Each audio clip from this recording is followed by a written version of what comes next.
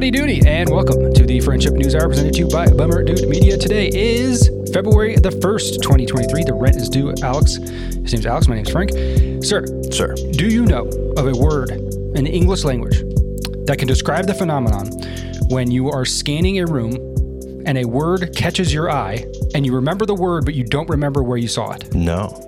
Do you know what I'm talking about? Not at all. You don't know what I'm talking about? This doesn't happen to you? Okay, paint the scene. Yeah. Let's say you're at a barbershop, right? And you're getting your hair cut and you're looking at the wall and the barber chair turns you around. And as you turns you around, you notice that you see the word stylish, but you don't remember, like the word enters your brain. You know you saw it, but you don't remember where it was that you picked that word up in the room. Okay. And then when did it reoccur in your life? This happens to me quite regularly. Like I'm surprised that you don't know what I'm talking about. I'm sorry, I don't. You got this like Rain Man? You like see the word like in your floating in the air then afterwards? Like you're just like looking around a room and you like pick up a word. Like I'm scanning the room right now and I'm looking at the interface that we're using and it says PreSonus. If I was in a room, like I could, that had, for whatever reason, like recording instrument. If I was in your studio, for example, and I'm scanning the room and I see the word PreSonus, I know I saw it, but I don't remember exactly where. Like word deja vu almost? Yeah, kind of. I see what you're saying. I don't experience that. I hope somebody listening now knows what I'm talking about because I feel like I'm losing it. And I have been my whole life. Like this is a phenomenon that's gone on like my entire life as long as I can Interesting. remember. And it happened today. And I was like, what is the name of that? What does that mean? Or what is how do you define that? Definitely. Probably like observe it in some kind of a photographic memory or like a informational memory kind of a thing. That's probably why you're so good at this kind of thing. Remember facts and you probably have a pretty good brain on you, bud. I'd say. You think so? I'd say so. Makes up for your looks, but I mean, you're pretty damn smart. Yeah, thank God for that. We all can't have everything. Anyway, how you been, man? I've been good, man. I've been really good. Just busy, bro. Just been recording a lot with a lot of sessions lately, and work's been crazy, and we're doing this, but it's been good, man. I feel like I've been very focused this new year and like trying my best to hustle and make some shit happen. So it's been productive. Yeah, for sure. These are the times of our lives. I had a conversation with a coworker this week. He's at I guess you could call it like the twilight of his career, and he was talking about how he had given a lot to this company that I work for, and that he made mention that he could have been a better father, but he chose to put in more hours at work. Oh. And those are the words he used. And I'm thinking, damn, that's crazy because I'm away from the house right now. And I don't think I'm doing any like sort of irreparable harm. But I feel like every time I go for a work trip or every time that I decide that I need to be present elsewhere from outside of his life, I feel like those decisions compound so that when you look back years later, you're thinking like, oh man, like, that all those decisions I made in the moment didn't feel so big. But now that I look back, they add up to more in my head than I realized at the moment. And it scared me, man. It kind of put a little fright into me. I'm like, I don't ever want to have that thought, like I enjoy my work and I really like working hard and like, I love working to achieve a goal and I know it's to provide for my family. But at the other end, I'm like, oh shit, I really don't ever want to have that kind of thought or resentment of the time that I spent. Yeah. I mean, it's tough. It's tough. Cause I'm at my happiest when I'm with my family. I honestly would say that. But like I also know that like the best way to help provide for my son or like set him up with the best future is to like kind of work my ass off as much as I can now to like have as many opportunities or whatever it is to like provide for him. And if he wants to, I guess, can go to college and like can be on a good career path to do whatever. Like, and I feel like those business trips, the traveling, like my late night recording sessions, like a lot of that stuff is just kind of a part of that. But it's just about like with anything, it's just about finding balance in those things to, do both. Like so that you don't at the, as your colleague was saying, like maybe look back in the twilight of your career and regret the time that you did miss with your family. Because if you go too far and too hard with the work, then you're going to miss a lot of precious moments that you never can get back, That's what I'm saying. So I'm going to resign to playing the lottery, I think. Yeah. That's the simplest route. Yeah. But also there's fulfillment in working hard and knowing that you're like hustling and bustling, bro. Like there's like just personally, like even if it's not for providing reasons and all this other stuff, like that does make you feel good. Better than kind of being a lazy asshole. But I also feel like that can, it can make you feel a little selfish about it. Because yes, you're providing, but it's not only for that, right? There's plenty of people out there who work for a living who don't necessarily enjoy what they do, but they find joy in the fact that they're a hard worker. True. Right? Yeah. Irrelevant of what they're doing. I love what I do. I feel like not a lot of people can say that. So when I'm out here doing these things, it's also stimulating and rewarding and fun for me. And so like, I feel like I need to find, like you mentioned, the balance, because I want to be doing these things, but I also want to be at home. And I know that me doing these things equates to, I think, a better life at home, right? I don't know. Maybe not. Time will tell. Yeah, right, exactly. But it was an interesting thought. As we've started a family too, you're just kind of on like that precipice of like whatever, I don't know, of like, at least for me, like really digging into what my career would be. I'm at like I'm at a weird place. Yeah, I guess you've kind of been there for a while and have had your direction with what you want to do, and you continue to just keep growing and stuff like that. But I feel like I'm at like a unique point right now where I could go a lot of different ways, and I've kind of started to focus on the things that mean most to me career-wise, and I'm starting to like see the rewards of that, if that makes sense. Yeah, man, absolutely. There's a concept. I think it's a concept that I've been toying with for a while, but I'm going through this leadership program right now, and it's one that's really driven home, and that's like the concept of saying no for the sake of clearing that path for what you want to do. Right? Like, you put a focus, you figure out what's important to you. What are your values? What drives you? And then taking that information and saying, okay, based off of that, what is the avenue that I could take that, would I think could provide me, the best personal fulfillment and also for everything around me, my entire ecosystem. Yeah. And then you find that path and you stick to it and you put blinders on and you la la la la la la and then listen to nobody over here and nobody over here. And I think that's a concept that's kind of like more or less made it mainstream. But I think today it's more like about like self-love and self-acceptance, all these things about the self, instead of like you can achieve that for yourself, but also you can make it about your entire ecosystem.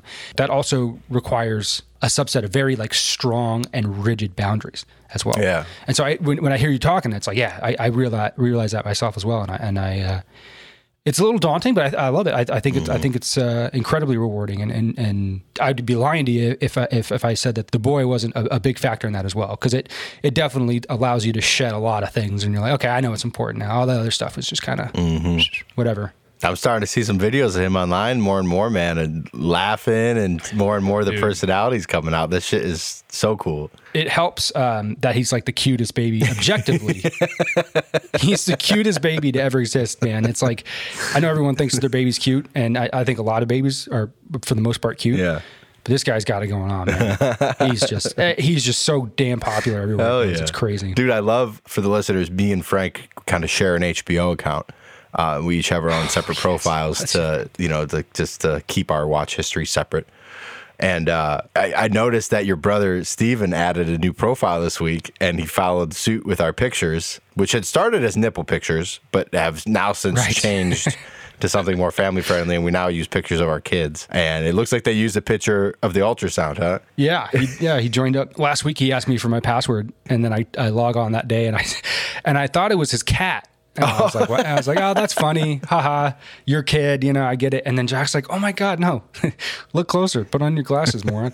It was his ultrasound. So it was a picture of Camilo, it was a picture of Walter, and then an ultrasound. It's awesome. It's really freaking cool. Puts a little smile on your face when you open that, for sure. Sure does, man. Any good shows lately? Any new things any suggestions? Like everybody, The Last of Us, we've been watching that. Yeah. We just rewatched a HBO show called All of Kittredge. It's a miniseries. I've heard of it. I've never seen it. Is it good? It's good, but it's different. It's got like a lot of themes of like healing your the trauma from your parents and stopping the cycle of whatever your parents brought. That theme is pretty heavy, but it involves, oh gosh, now I'm on the spot. I'm not gonna be able to remember her name. Frances McDormand. Oh yeah, great actor.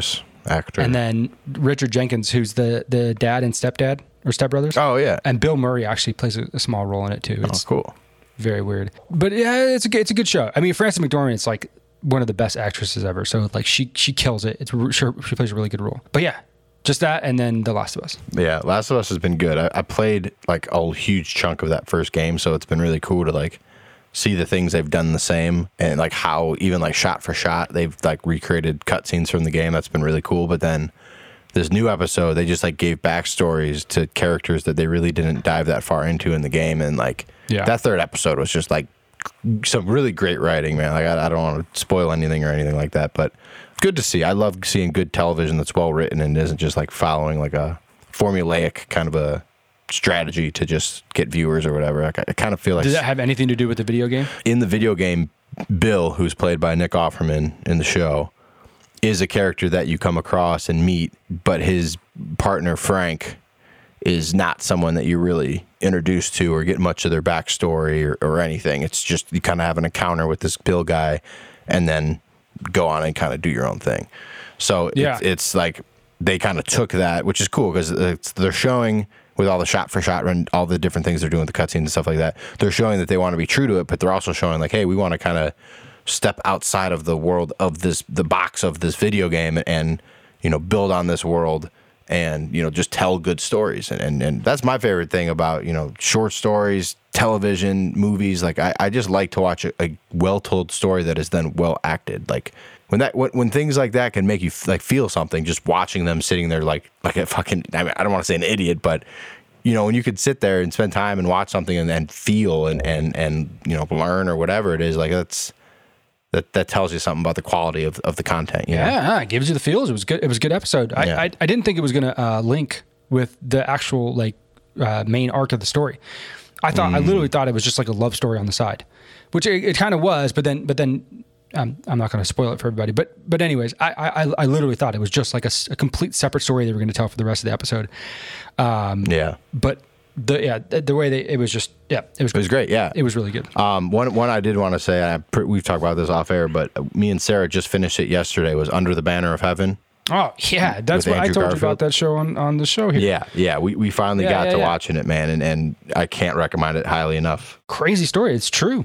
I was going to ask because it never really said if it was a true story. That was a true story? Oh, hell yeah. True ass story. Well, I knew it was a book, so I'm like, well, but man, dude, it was such a crazy, like I love shit like that, like Handmaid's Tale too, just like those when religion gets crazy, that kind of thing, but just once again, the way they told the story and the twists and the turns, and I thought Andrew Garfield was phenomenal in it, man. I haven't really seen him act in many other things outside of like Spider-Man.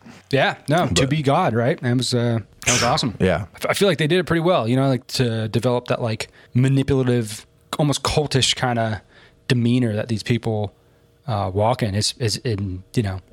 Pretty intense. Yeah. And the very first suspect, the husband of the wife and their daughter that's killed, just said it really like our religion can breed dangerous men, and then they go into like the tenets of all this stuff and how people like can misinterpret for their own whatever it is, their ego, their own whatever it is driving them in like the name of God to like do all the crazy things that they end up doing in the show, and it's just like to watch that like unfold. And I always love like a good detective show, so like I think that was done really well. But it just sucks with miniseries, man, because like ones like this, they're so well done, it like draws me in. It's like I would love to watch another season of like Andrew Garfield of that, but like a different story, you know. But it's like disagree. You just like that it's open shut. The finality is what makes it good. Yeah, absolutely. Open and close. Tie a bow right there.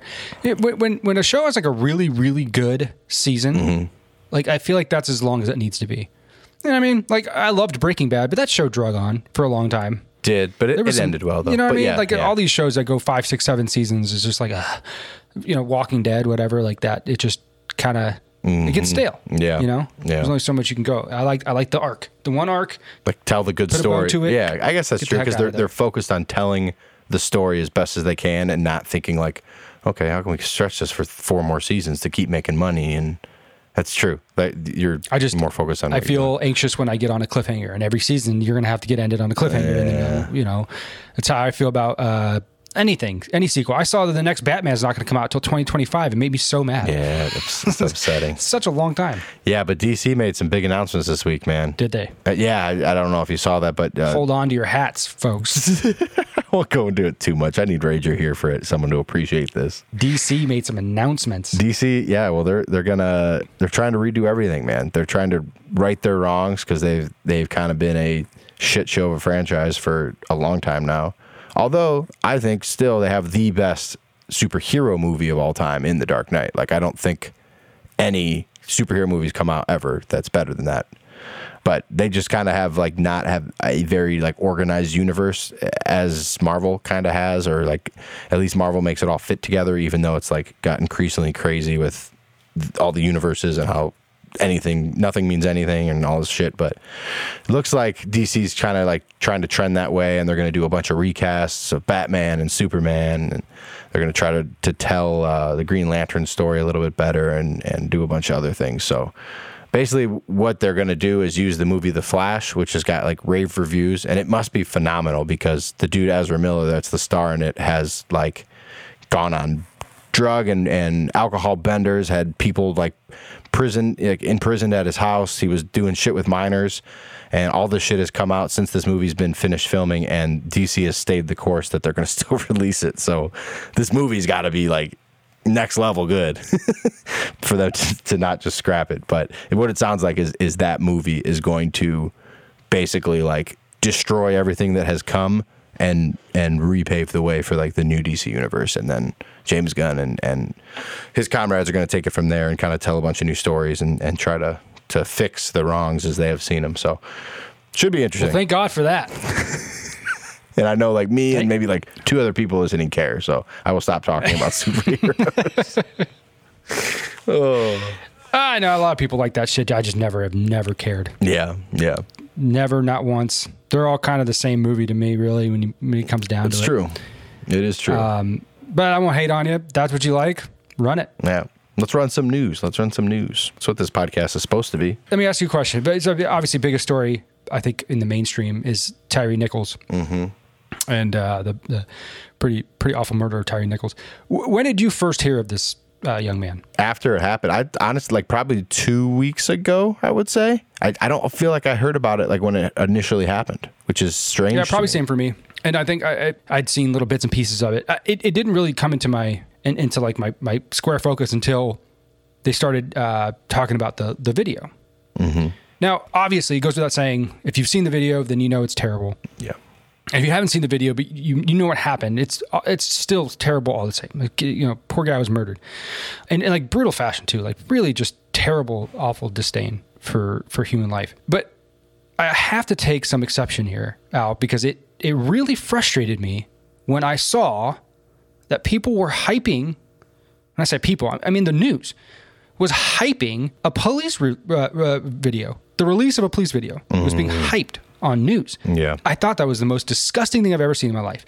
I saw, what's the name of that thing at the bottom of the screen they run on the news? What's that thing called? Ticker? Yeah, that's what I said, but it's not ticker. There's an actual name for it. Anyways, you know what I'm talking about. Mm-hmm. I was looking on Twitter on an NBC News. It said, America braces for release of Tyre Nichols video. And I'm thinking, we're bracing for this video? This is what you're showing here? Like, I couldn't believe that this was the kind of attitude that was going, like they wanted attention to this video, and it like blew my mind that this was the way that this was being portrayed. And of course they released this video on a Friday night when everybody's amped up because they knew it was coming. They said a couple of days before that they were going to release it on, like, why do you set a time and date? Like, it doesn't make any sense to me. Yeah. And people were upset as you might be to see this video. And it becomes the story of the greater the policing of America, right? And of course, you're going to hear about white supremacy and all this bullshit. And I think you and I know that that's mostly bullshit, right? Like, there is no like underlying white supremacy in 5 black cops killing another black man. That's just shitty people, dude, who got corrupted by a system. Correct, but I think there is like an underlying theme in America, just like in general. Like, that's a broad stroke statement, but I think white supremacy is present in a lot of different things. Okay, I think you're wrong, but definitely wrong about police killings and white supremacy on whole, right? Mm. And I have some numbers here to back this up. So, in New York City, home to the nation's largest police department, police shootings have declined about 90% since the early 1970s. Nationwide, police killed 999 people in 2019, according to a database maintained by the Washington Post. The victims, almost all of them who had weapons, included 424 white people and 253 black people. So you have almost twice as many white people being killed by the police than black people in 2019. Even assuming the worst, that the police officers in the Tyree Nichols video are as guilty as they appear to be, it would be wrong to generalize about policing based on this incident. The data simply does not comport with the criticism of cops as racist and prone to excessive force. What we know from past experience is that the violent crime in Memphis, Tennessee, where the incident occurred, is likely to get worse before it gets better. And this is a phenomenon that we now have a lot of data to reflect on. Roland Fryer, a Harvard economist who has researched the aftermath of high-profile encounters between black suspects and police, found a disturbing pattern. When police departments are investigated following incidents of deadly force that have gone viral, police activity tends to decline and violent crime increases. This happened in Ferguson, Missouri after Michael Brown was gunned down. It happened in Chicago after a cop fatally shot Laquan McDonald. And it happened in Baltimore after a young black man died in police custody after his arrest. So what this Harvard economist is arguing is that not only is it not racist, what the policing that we have in America, backed up by the data of police killings, but every time there's a story like this one, police tend to under-police in this area as a form of, I don't know, compassion or just trying to lay low for a little bit. So these areas become under-police and violent crime increases in all these areas where these incidents occur. Real quick, just some pushback on that. What was that stat you said again, the numbers? Because was there a 2-to-1 kind of a thing between white and black? Yeah, so it says 909, we'll call it 1,000. Police killed 1,000 people in 2019. Mm-hmm. Okay. The victims, all of whom had weapons, included 424 white people and 253 black people. Okay. 12 of the black victims and 26 of the white victims were unarmed. So that stat as it is like, oh, wow, okay, I get it. But what I'll also say is if you look at the U.S. population by race, 60% of it is white, and of the black community, I think it's like 12%. I'm looking right here it's like 12.2%. So like by the numbers, 4 times as many, you know what I mean? Like it's not, that stat doesn't make as much sense, like doesn't hold as much weight to me. Well, yeah, but okay, so we're talking about an incident that happened that in general, the American public has an outcry about because right. It is horrible. Mm-hmm. And then takes it a step further and says, yes, this is a clear-cut example of white supremacy in American policing. Moreover, it doesn't matter that the 5 policemen who killed this man were black. It matters the institution that they're in. That's the real problem. It's white supremacy in the institution, and these guys just fell victim to that. So what we're saying is, okay, maybe police kill way more white people than they kill black people, but that still doesn't mean that the police department isn't racist. But the chance of them running into a white person are over almost 5 times more likely just based on the population of America, though. So then how come this many more white people were killed? But it's not that many more. It's twice as many white people, but you have almost 5 times as many white people in America compared to black people. So you're saying it should happen? No, I'm just saying that like that stat kind of backs that like white supremacy isn't as prevalent because more white people die. But when you look at it as a percentage of the population, that stat doesn't really hold as much weight. Like really, I feel like more black people are dying when you look at it that way compared to how many white people there are in America. Or it's like very equal. But like to say that it's not prevalent in America, like you don't see how white supremacy at all could leak into that or how like black people could feel that way just based on like how the incarceration rate alone and how they've been policed? No, you know why? I saw a video a couple weeks ago. I'm not going to show it to you here. It's a street corner in Chicago. Mm-hmm. There are people hanging out on the street. Gunfire breaks out. 2 people are hit. Everybody scatters. Somebody goes to the guy who's in the middle of the street to check on him. Another man who was shooting walks up. The guy looks at him completely unassuming, puts a gun to his forehead and shoots him, executes him. And then he walks around and he goes to another guy who got hit, puts a gun to his head, shoots him, executes him, gets into a car, drives away. It's the most horrendous thing I've ever seen in my life. And that was like black on black crime? Yes. You don't see how white supremacy destroyed their communities and pitted them all against each other with gangs? You cannot see that video and tell me that is the cause of white supremacy. That is a corrupted soul. And you're going to tell me white people are responsible for that? Yes, I am, because white supremacy back in the 70s, 80s, and years before that led to the conditions that a lot of inner cities find themselves in today, where gang life is the way just for these people, a lot of these kids just to survive, or they don't even, that's just what they're born into. That's life. And that's what leads to all this black on black crime. It's not justifying it, but it is saying that, like, I don't think that those communities would all be like that if it wasn't for a lot of things we did. And incarceration rates prove that, bro. Like there's so many less black people in America, yet if you look at our prison system, there's so many more black people in prison than white people. So like that doesn't make sense. There's got to be some aspect of that. If it was such a big issue, if it was something that was so prevalent, why are we being told that we need to watch this video? Why are we being hyped up on this video when the videos that I just described are out there 10 times to 1 and not one person is protesting that? Yeah, I don't disagree with that. But you can hold two truths in your hands. Now, I understand that these people were in a place of authority, and you should be concerned about people who abuse that to the point where they're murdering somebody. That's not what I'm trying to say here. But if you can look at these numbers objectively and not just excuse it by talking about the population, that really doesn't mean anything. That's just a number. You're just throwing out a number. Well, there's more white people, so of course more white people are going to get murdered. No, that doesn't make any sense at all. What do you mean? How does it not? Because that would mean that many more white people were just on whole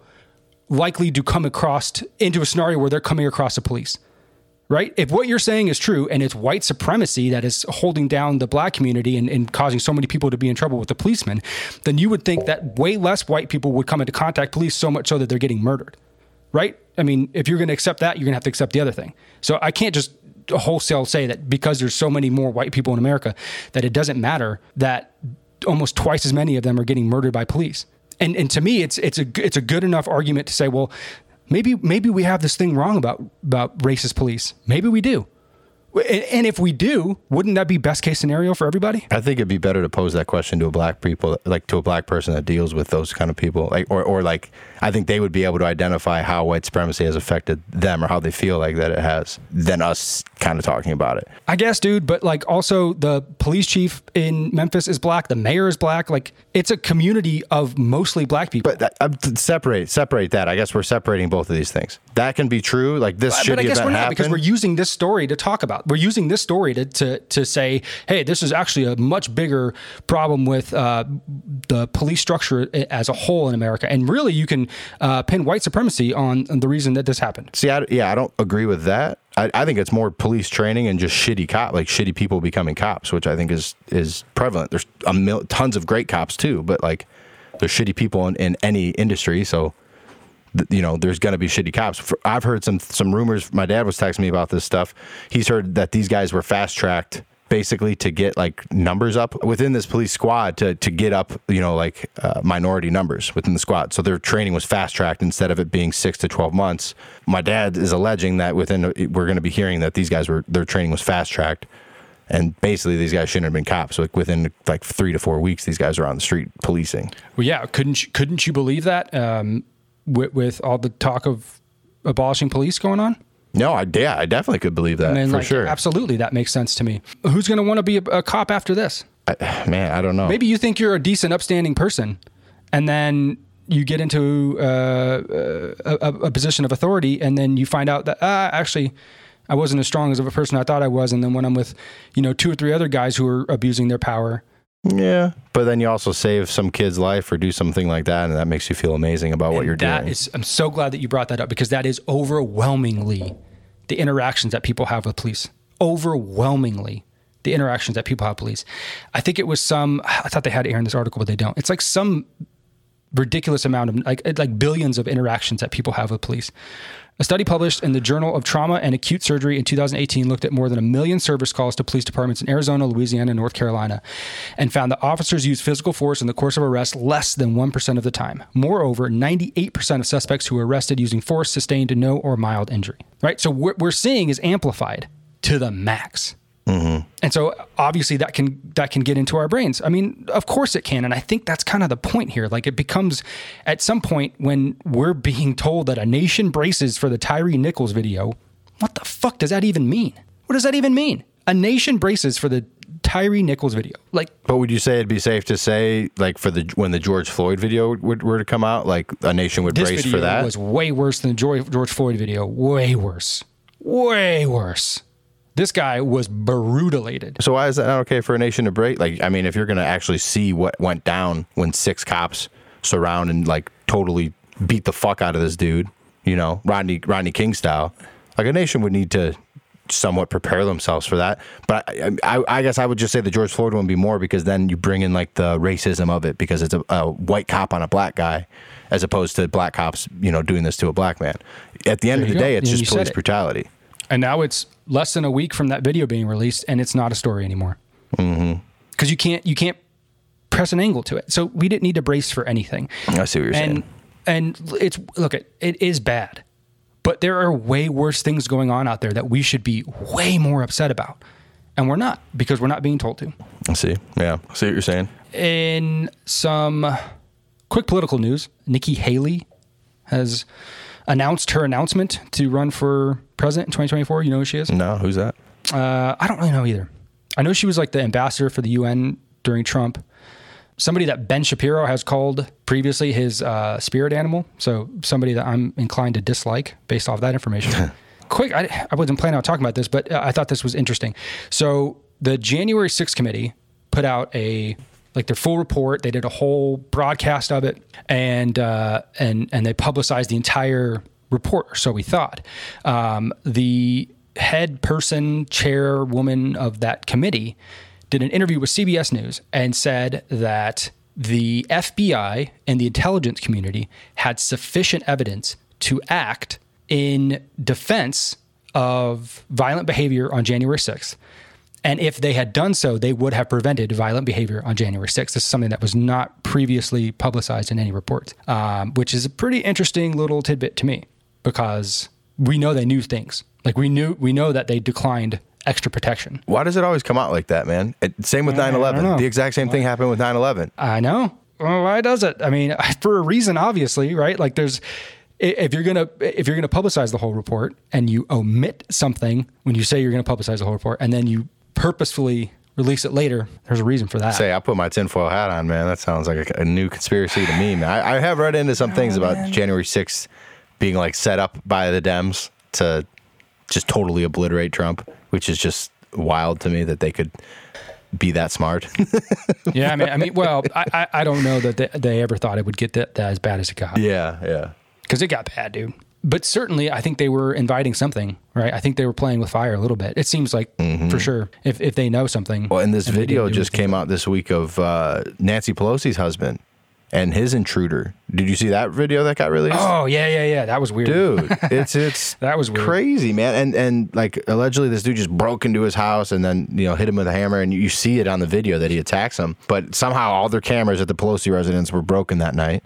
So that's weird. It always happens that way, but they were all out. Right. There's rumors that these guys knew each other, or like some kind of like interaction at I've heard like a gay bar got thrown out there. I don't have that for sure as fact, but I have heard that as a story in a lot of places. It's just interesting to see what, like, when they opened the door, just an odd scene. Right now here's somebody gave an explanation that was rational that I thought, okay, this might hold up. So let's say you're Paul Pelosi. He had a drink in his hand, so he had definitely been drinking. He had at least one drink because it was in his hand. Probably more. You're at home. You're alone. Somebody manages to break into your house, but they're not belligerent. They look like a threat, but they're not belligerent. And so you get into fight or flight mode and you say, okay, I'm going to alert the police, but I'm going to keep this guy as calm as possible for as long as possible, because I am an old, frail man and this is a big, young dude and he can overpower me. I cannot overpower him. True. My only option here is to be clever. And so he decides to play along with the guy a little bit, be a little friendly, indulge him in his insanity until the cops get there.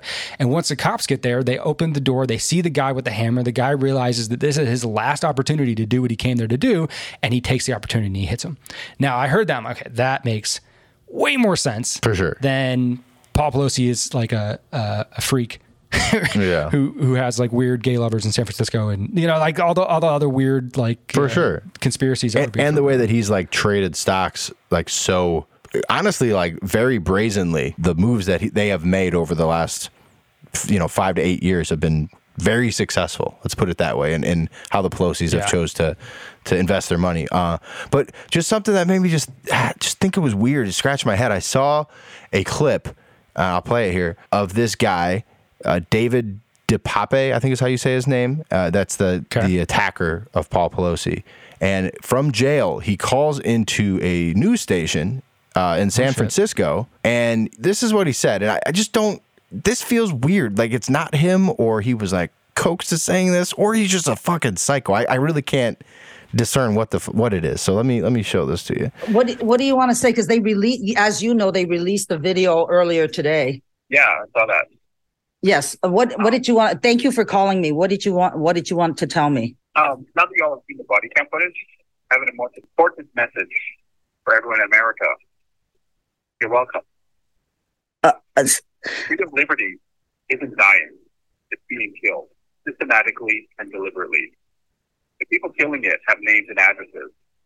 So I got their names and addresses so I could pay them a little visit and have a heart-to-heart chat about their bad behavior. The tree of liberty needs watering. You need men of valor, patriots willing to put their own lives on the line to stand in opposition to tyranny. I would also like to apologize. I want to apologize to everyone. I messed up. What I did was really bad. I'm so sorry. I didn't get more of them. It's my fault. No one else is to blame. I should have come better prepared. I spent all my time exposing government corruption online, only to have them silence my freedom of speech as quickly as they could. They circumvented the Constitution and private industry. When the ruling class outsources the repression of your civil rights to private industry, it's called fascism. I have a lot more to say. I had a website of over 300 pages. That's 300 pages of stuff they don't want you to hear. I'm in the process of trying to set up a new site out of the reach of tyrannical global homo fascists and their internet censors. Whoa, I was not expecting that. Dude, I saw that video. I'm like, what the fuck is wrong with this guy? Why would you do that? Like, to me, it sounds like he's like reading it, and it's in my just conspiratorial brain. It's like, are they like holding a gun to your head, saying like, go fucking say this? Like, we need to make Trumpers look so fucking bad. Oh, he's not a Trumper. He's very much a leftist. Is he really? Oh, yes. Okay. See, I just don't. It's just the video just seems so weird to me. I just don't know what to think of it. I think he believes every word that he said there. Yeah, 100%. Just a crazy motherfucker. That guy's a nut. Oh. I'm sorry I didn't get more of it. Yikes. Dude, it's like, so you are planning on spending the rest of your life in prison for sure. Yeah, Jesus Christ. Hey, did you see, okay, you know who Mr. Beast is, right? Everyone knows Mr. Beast. Yeah. Okay. He's a little annoying to me. I know he's like a very helpful and giving and great person, but I don't know. He just annoys me. I don't watch him. I really, truly don't know. I know his shtick, but I've never seen a video of his ever. Mm. But I know that he like does really like wild and interesting things, and then that generates a lot of views, which generates a ton of money, and then I believe he just rolls all of that back into like his next stunt, right? Yeah, which end up being incredibly expensive, but they garner views, and it's a nice little cycle that gets him a lot of money. To my understanding, he doesn't retain a ton of that money. I could be wrong. But this past week, he cured like 11,000 people from blindness. I saw that, man. I didn't realize blindness was curable to that degree, to be honest with you. Me either. He even said, he tweeted out, I don't understand why curable blindness is a thing. Why don't governments step in and help?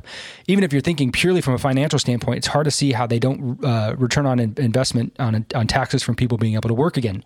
Like 100% true. Mm-hmm. But people are like really going after this guy after he cured 11,000 people for blindness, saying that he's doing like these philanthropic works for profit, and that's the reason that he's doing them.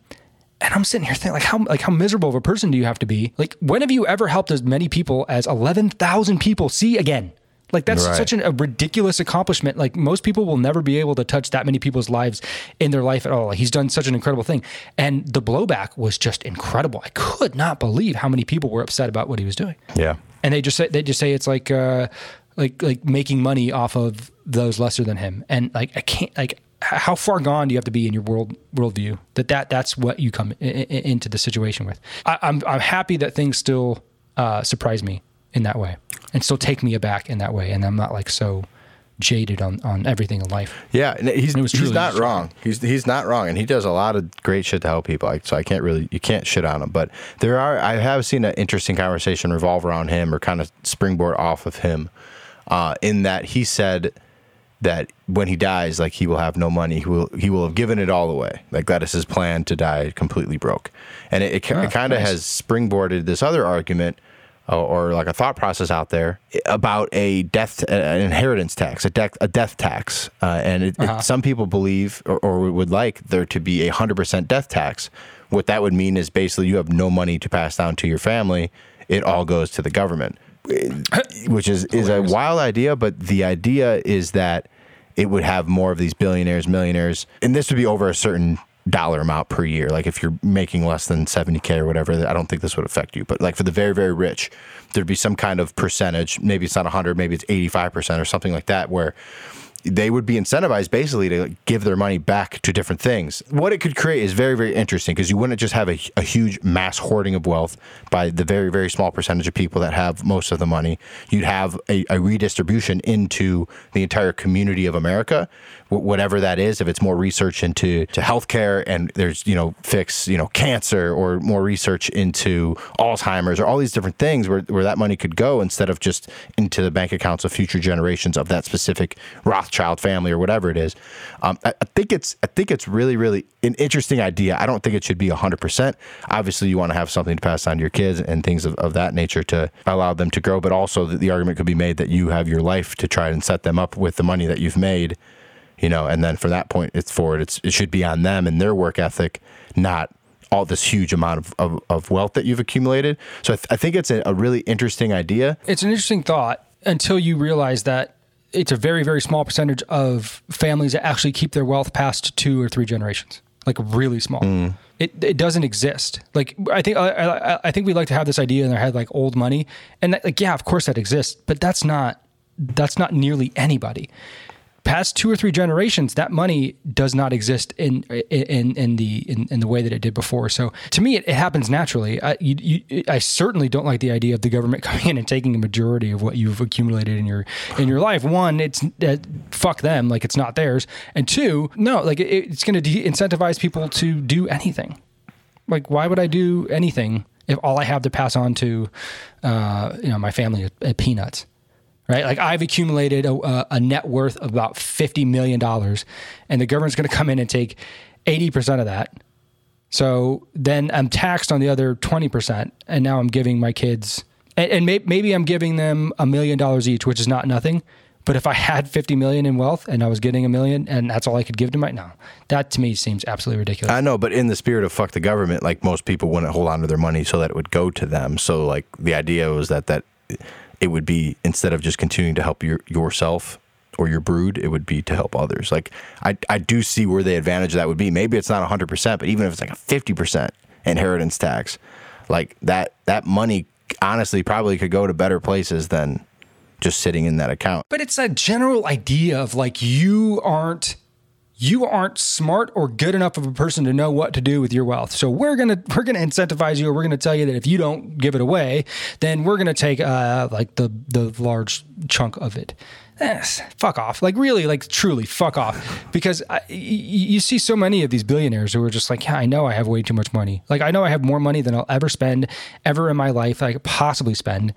I mean, look at Elon Musk. Like he bought Twitter and he still hasn't spent all of his money. They have way too much money. And so they all sign pacts that they're going to give like half of it away to charity. And some of that stuff is, just propped up so that they can keep that money going. But I don't know. I feel like if you believe that generally people are good, and I believe that generally people are good, they're going to do the right thing. Yeah, I hope so. They're going to give a lot of that money away. I hope so. This kind of, if you institute this in some degree, it kind of forces their hand to do that, but make them still be the good guy in a way. Play that just a little bit further, and let's say that they don't, and they have to give the money to the government, and so now you're trusting the government to do the right thing with your money? I don't think anyone would let that money get to the government. I think everyone would say, fuck you, but yeah, that's true.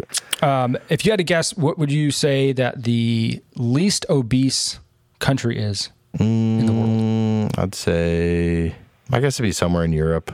Wrong. Really? Yeah. Least obese. Okay. Well, there's probably a lot of famine in Africa, so I'd say it's there. Okay. In the developed world. Oh, okay. It's not America. It's definitely not America. America is absolutely, without a shadow of the doubt, the fattest country in the world. The fattest by a large margin. And then I'm pretty sure China has a similar problem to what we have, although there's going to be supposedly famines and all this other shit coming up because they have too many people, but I know they have like a high obesity rate there, I think. I don't know. It's not in Europe. Australia? As a percentage of total adult population over the age of 15, Japan has only 4.2% of people that are obese, followed by Korea Okay. And then Italy. Really? Which is interesting because Italy lives on pasta and bread. Yeah. Wow. Which is an interesting little phenomenon. I know they do a whole lot of walking, but also it might have to do with non-refined carbohydrates. Yeah. On the other end of the spectrum, the United States has 40% of their adult population over the age of 15 classified as obese, followed by Chile at 34.4%. So there's an almost 6% difference between the two countries. Mexico in third place. New Zealand, surprising. I don't know why. Surprisingly, I've never been to New Zealand, but they are fourth fattest. And then Hungary rounds out the top five. And bottom five, you have Norway, Switzerland, Italy, Korea, Japan. Very interesting. Indeed. Yeah. I have some interesting little, I know you're not a baseball guy, but these are some pretty cool stats. Baseball You stats. let me get my superhero talk in, so I'll let you get your baseball attack. Thank you. Thank you, quite kind sir. These are the rarest events in MLB game history. Individual, not like team events. 2 grand slams in one inning. There's been one player in all of MLB history that's hit 2 grand slams in one inning. And then the next rarest thing to happen is that you ground out into a double play 4 times in a game. It's only happened twice. That one person has grounded out into 4 double plays in one game. You'd think that would happen a lot. It's only happened twice. Only 3 times in MLB history has somebody hit 3 hits in one inning. Only 4 times in MLB history has somebody hit a grand slam in their first career at bat. Only 5 times has somebody struck out 20 batters in a 9-inning game. For reference, there are 27 batters guaranteed in any game. Only 6 times has somebody been caught stealing 3 times in a game. And some more popular stats, only 339 people in MLB history have hit for the cycle. There's been 318 no-hitters, 224 inside the park grand slams. Wow. And 133 home runs in someone's first career at bat. And that for me, that's all I'm going to do is look up random baseball stats until baseball season starts because I don't give a shit about the NBA, dude. Like this is the worst time for sports for me ever. Really? I hate this period. No, it's the best, bro. I mean, you got hockey, you got basketball. Yeah, yuck. I mean, I love hockey, but like regular season NBA basketball has got to be the worst. I'm sure some people will argue that regular season baseball is the worst. It's pretty bad. Regular season basketball to me is just the most dry thing ever. I would agree with you up until like this point. Because basically I think the NBA starts to get good right after the All-Star game, which is like right around Valentine's Day usually. So it's about to ramp up because then playoffs start. Like they want to obviously be well seeded for playoffs, and then they're really playing in the playoffs. But the NBA needs to shorten their season because it's far too long. Results in a lot of teams sitting players and the fans that go there to see their favorite players play. We're resting Kawhi Leonard tonight. Like, but what the fuck? I just paid $200 for my ticket. Like that leads to a lot of pissed off fans and. Really, it's far too long for the amount of traveling those guys have to do. So I think if they shortened it, that would make the games all worth more, like you see in the NFL, where every week people are out there dying. I shouldn't say that. Every week people are out there, balls to the wall trying to win because you only have 17, 18 opportunities regular season to try to get to the promised land, as opposed to baseball, where you have 160 and NBA, which I think is like 100. Yeah. It's like the games just mean less. Honestly, they just mean less. So what you're saying is that there's no room for you to throw a tantrum in the middle of the court when you don't get a foul at the end of the game. He got fucked by that call. That LeBron James call was ridiculous, bro. And that ref that didn't call that foul, the games that he has ref, the Celtics are 38-2. So you want to talk about some kind of collusion going on. That was 100% a foul. And he maybe acted kind of babyish in how he responded, but that is the last play. He threw that's a grown man. He threw a tantrum. That's the last play of the game against the number 1 team in the East. That would have been a huge victory for the Lakers. And he's still talking about it. It's like 2 games later, he's still talking about it. How do you think about that, though? It's same with umps in baseball. Like when these guys fuck up, there's got to be some accountability in some regard. Like that's the whole point of the replay system, is to fix when they fuck up. But when they both fail, like things have to be like the NBA coming out after that game, like an hour later, like, oh, we messed up. That does nothing for you. Like ooh, yeah, you shouldn't do that. No, I mean, you definitely shouldn't ever admit that you did wrong. Ever. I'm serious. Yeah. If you're the NBA or you're the refs, you should never do it. If Bill Clinton taught us anything, it's that. That's amen.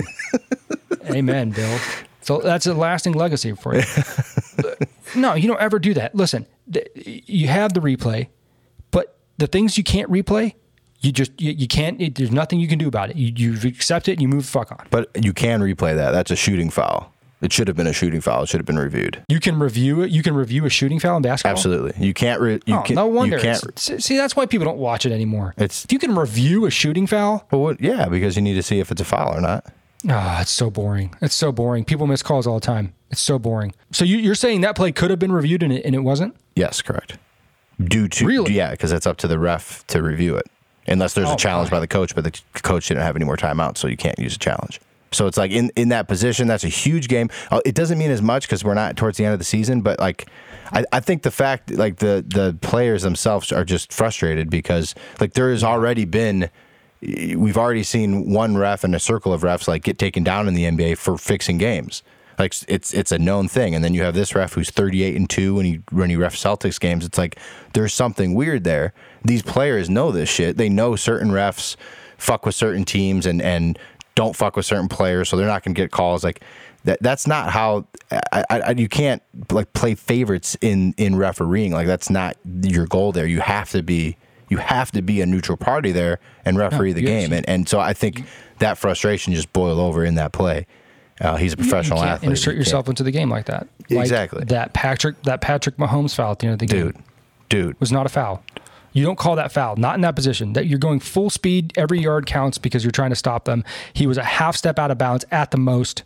Yeah, no, and especially when they didn't call it when.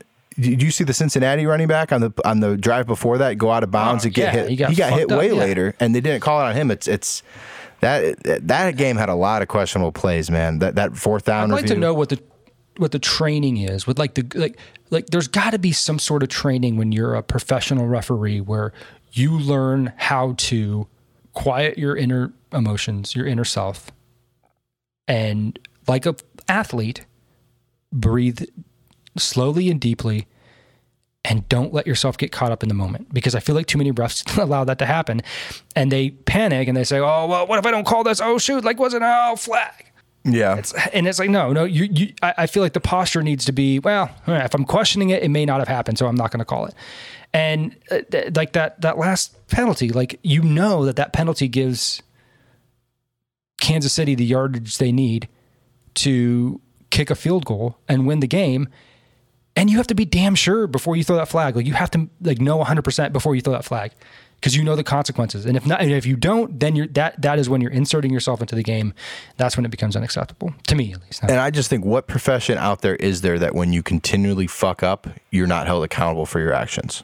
Like I know there's that umpire in baseball that everyone fucking hates. Oh yeah, but like there's certain refs that have a history of these kind of calls, and it's like they need to be taken more accountable, and I think they will act more serious in what they're doing. Perhaps, I mean, you're gonna have mistakes. People make mistakes. That's like we're all human, but I think when it's like a repeated thing, like that needs to be addressed, or you're going to continue to have things like what went on in that Lakers game and the blowback afterwards. Right. Can I tell you a crazy story real quick before we get out of here? I just read it online. Yeah, I'm just going to read this to you as I read it.